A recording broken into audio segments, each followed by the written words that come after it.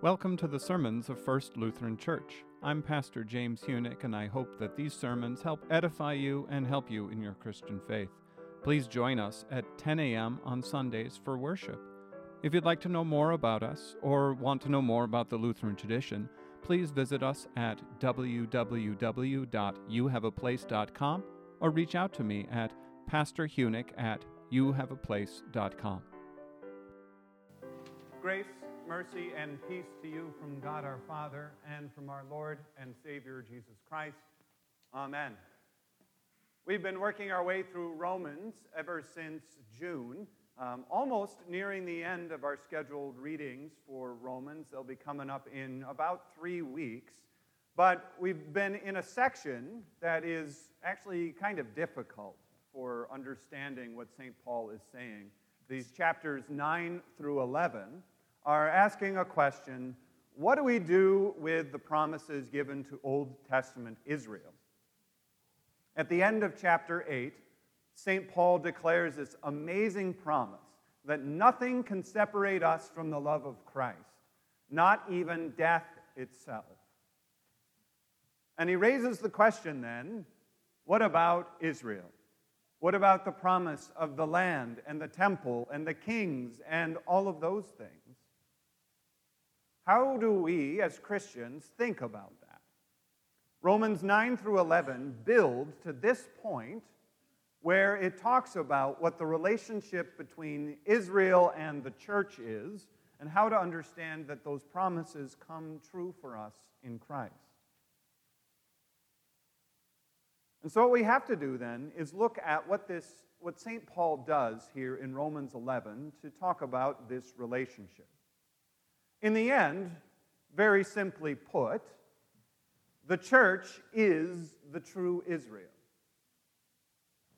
The people of Israel that we think of as the nation, or the Israelites who are genetically descended from Abraham, are not. And the theology behind that is what Jesus does in his life. Now, unfortunately, our reading, if you look at the epistle reading in your bulletin, there are a lot of holes in there, right? It goes Romans chapter 11, 1 through 2a, and then 13 through 15, and 28 through 32. And that's because it really wants to skip a lot to cut out some things. And what that cuts out is this idea that there is a section of the genetic offspring of Abraham who have turned away from the gospel and left behind the faith that has always been passed down. Much of the book of Romans, the purpose of talking about the faithfulness of God to the promises by faith, has shown that God's promises were not a genetic handing down by the DNA of Abraham, but a passing on of the promise through faith. That Abraham was saved by grace through faith, just as we are. That Jacob was also saved by grace through the promise. And the promise didn't go just to every kid, because Abraham had lots of children, and not just one. And that has continued down through the ages. One of the sections it cuts out is when Paul talks about Elijah, who goes and hides, and God promises that a remnant of true Israel has been saved. Only 7,000 who did not worship Baal, the false god. What St. Paul is helping us to see is that the true Israel promised from the Old Testament is Jesus Christ himself. And that all who are in Christ become part of Israel.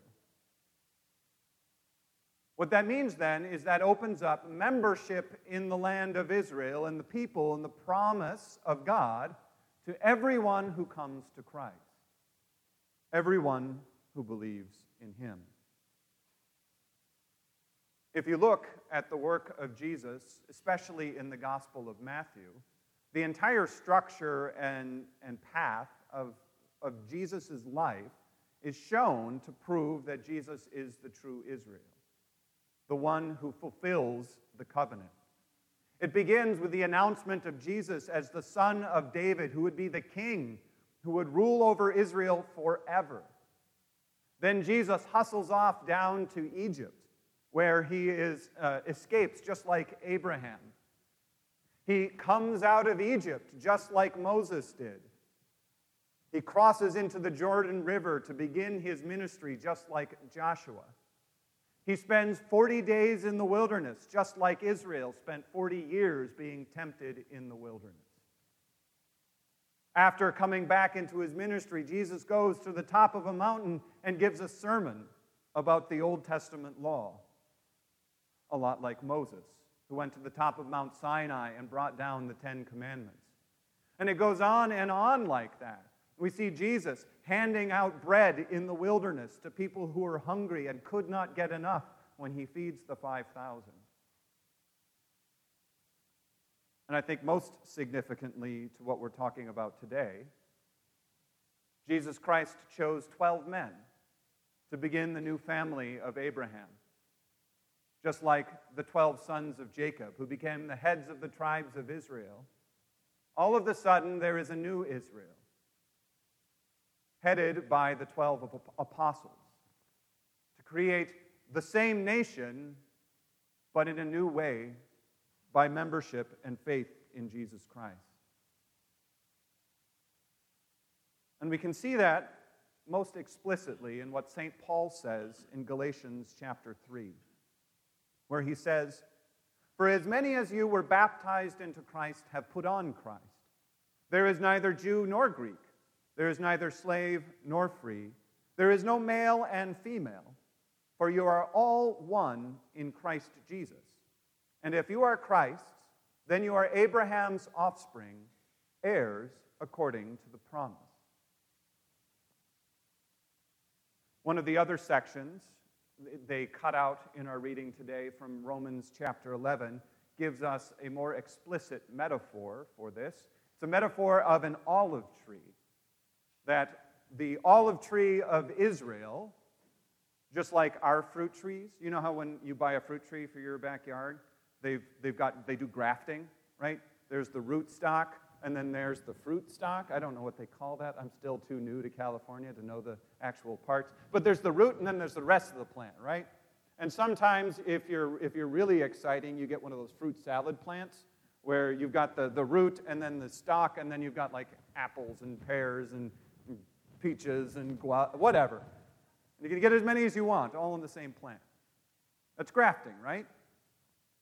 St. Paul gives a metaphor of grafting wild olive branches, the Gentiles, onto the holy root of Israel.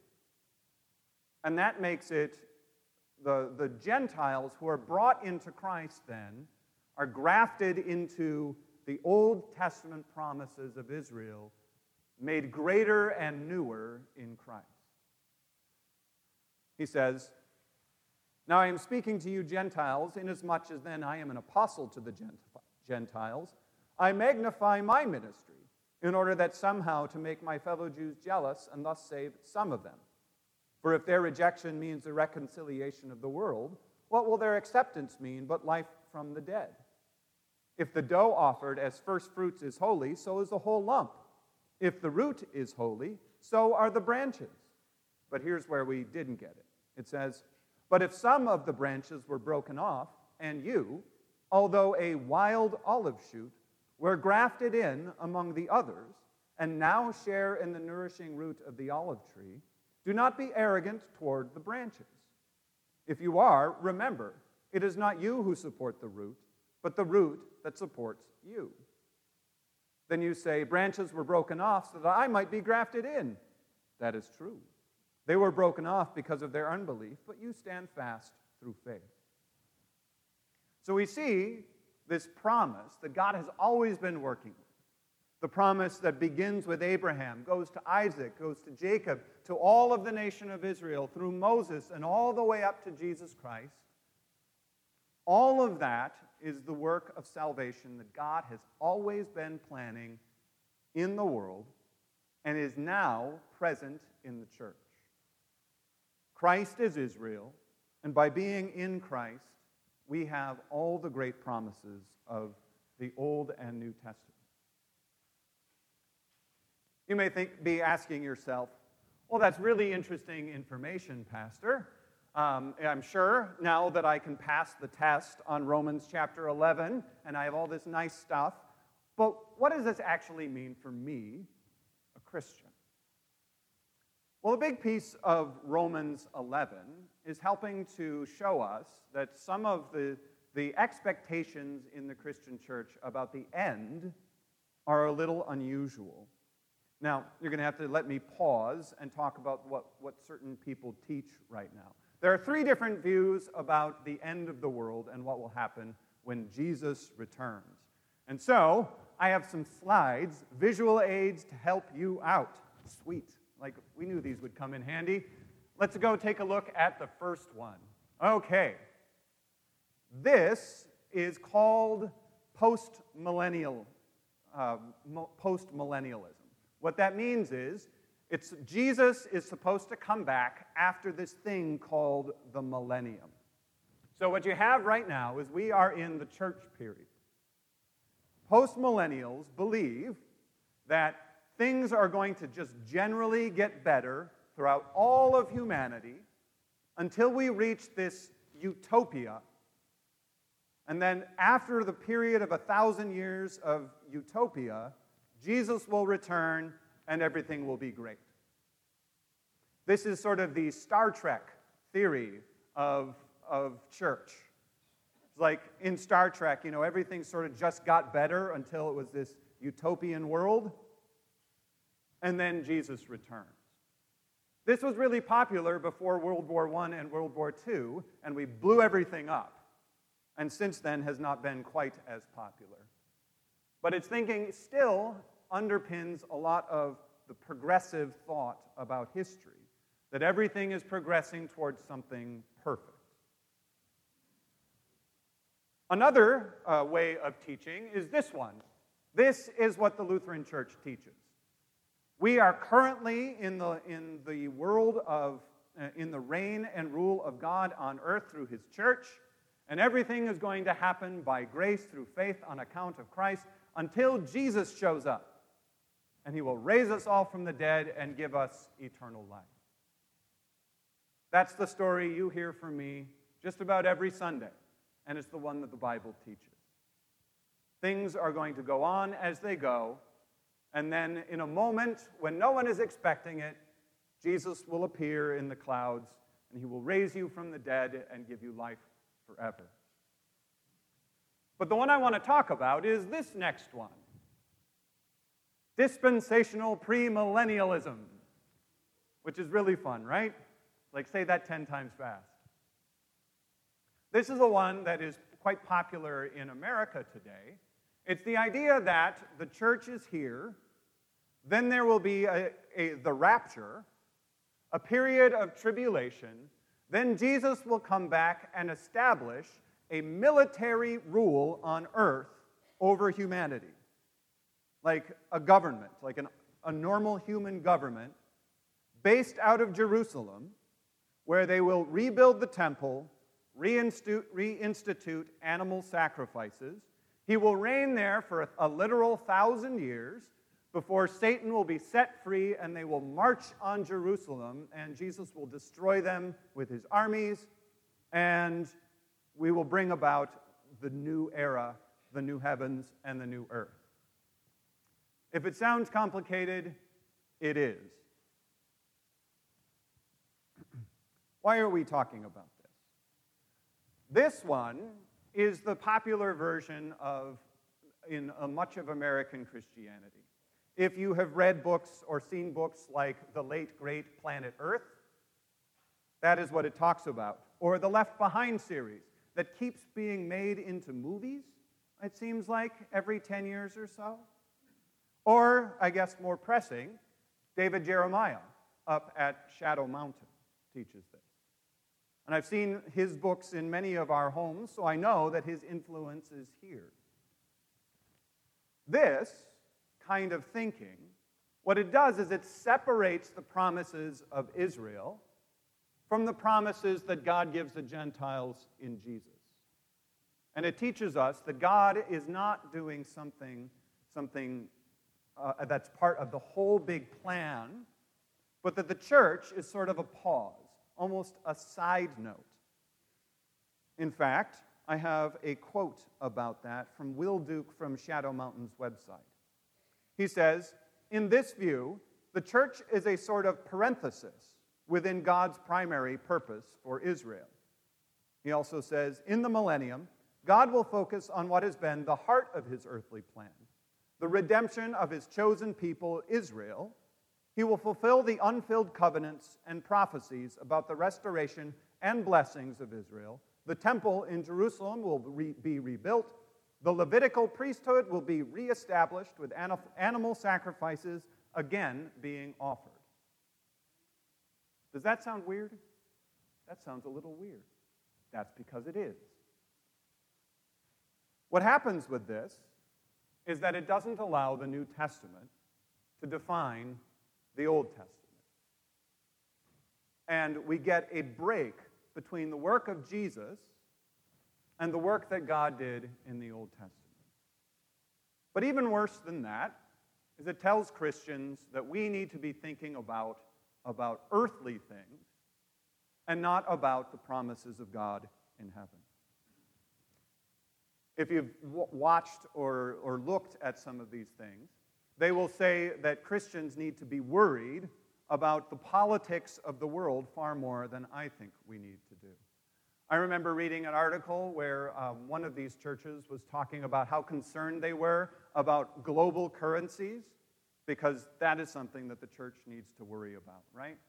But it played into these prophecies. Another time I watched a show when I was young and sick, and it was in the middle of the day, where Bible teachers were talking about how they found Saddam Hussein in the book of Revelation, fulfilling some of these prophecies.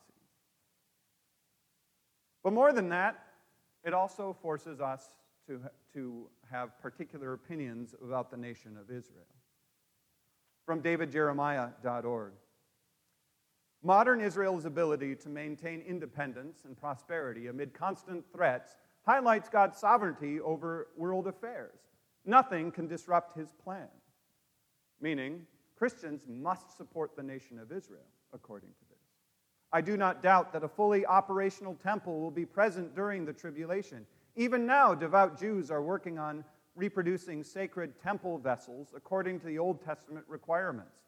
A breeding program aims to produce an unblemished red heifer that meets the requirements for purification of the temple.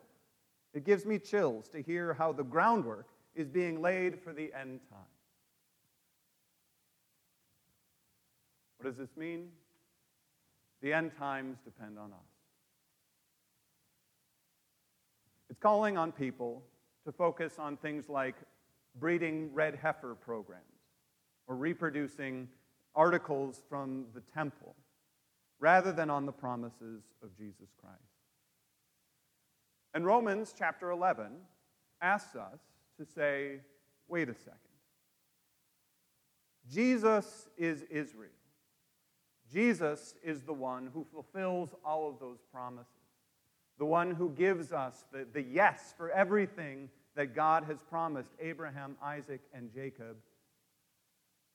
What we have to do is focus on him and how he fulfills those things just the same way the New Testament does. Rather than looking at the story of the church like this, we simply look at Christ and wait for his coming, because that is what he has promised.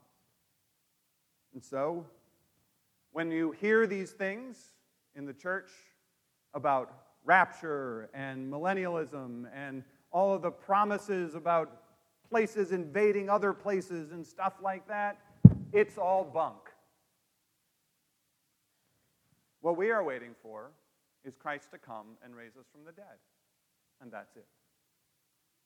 In Jesus' name, amen.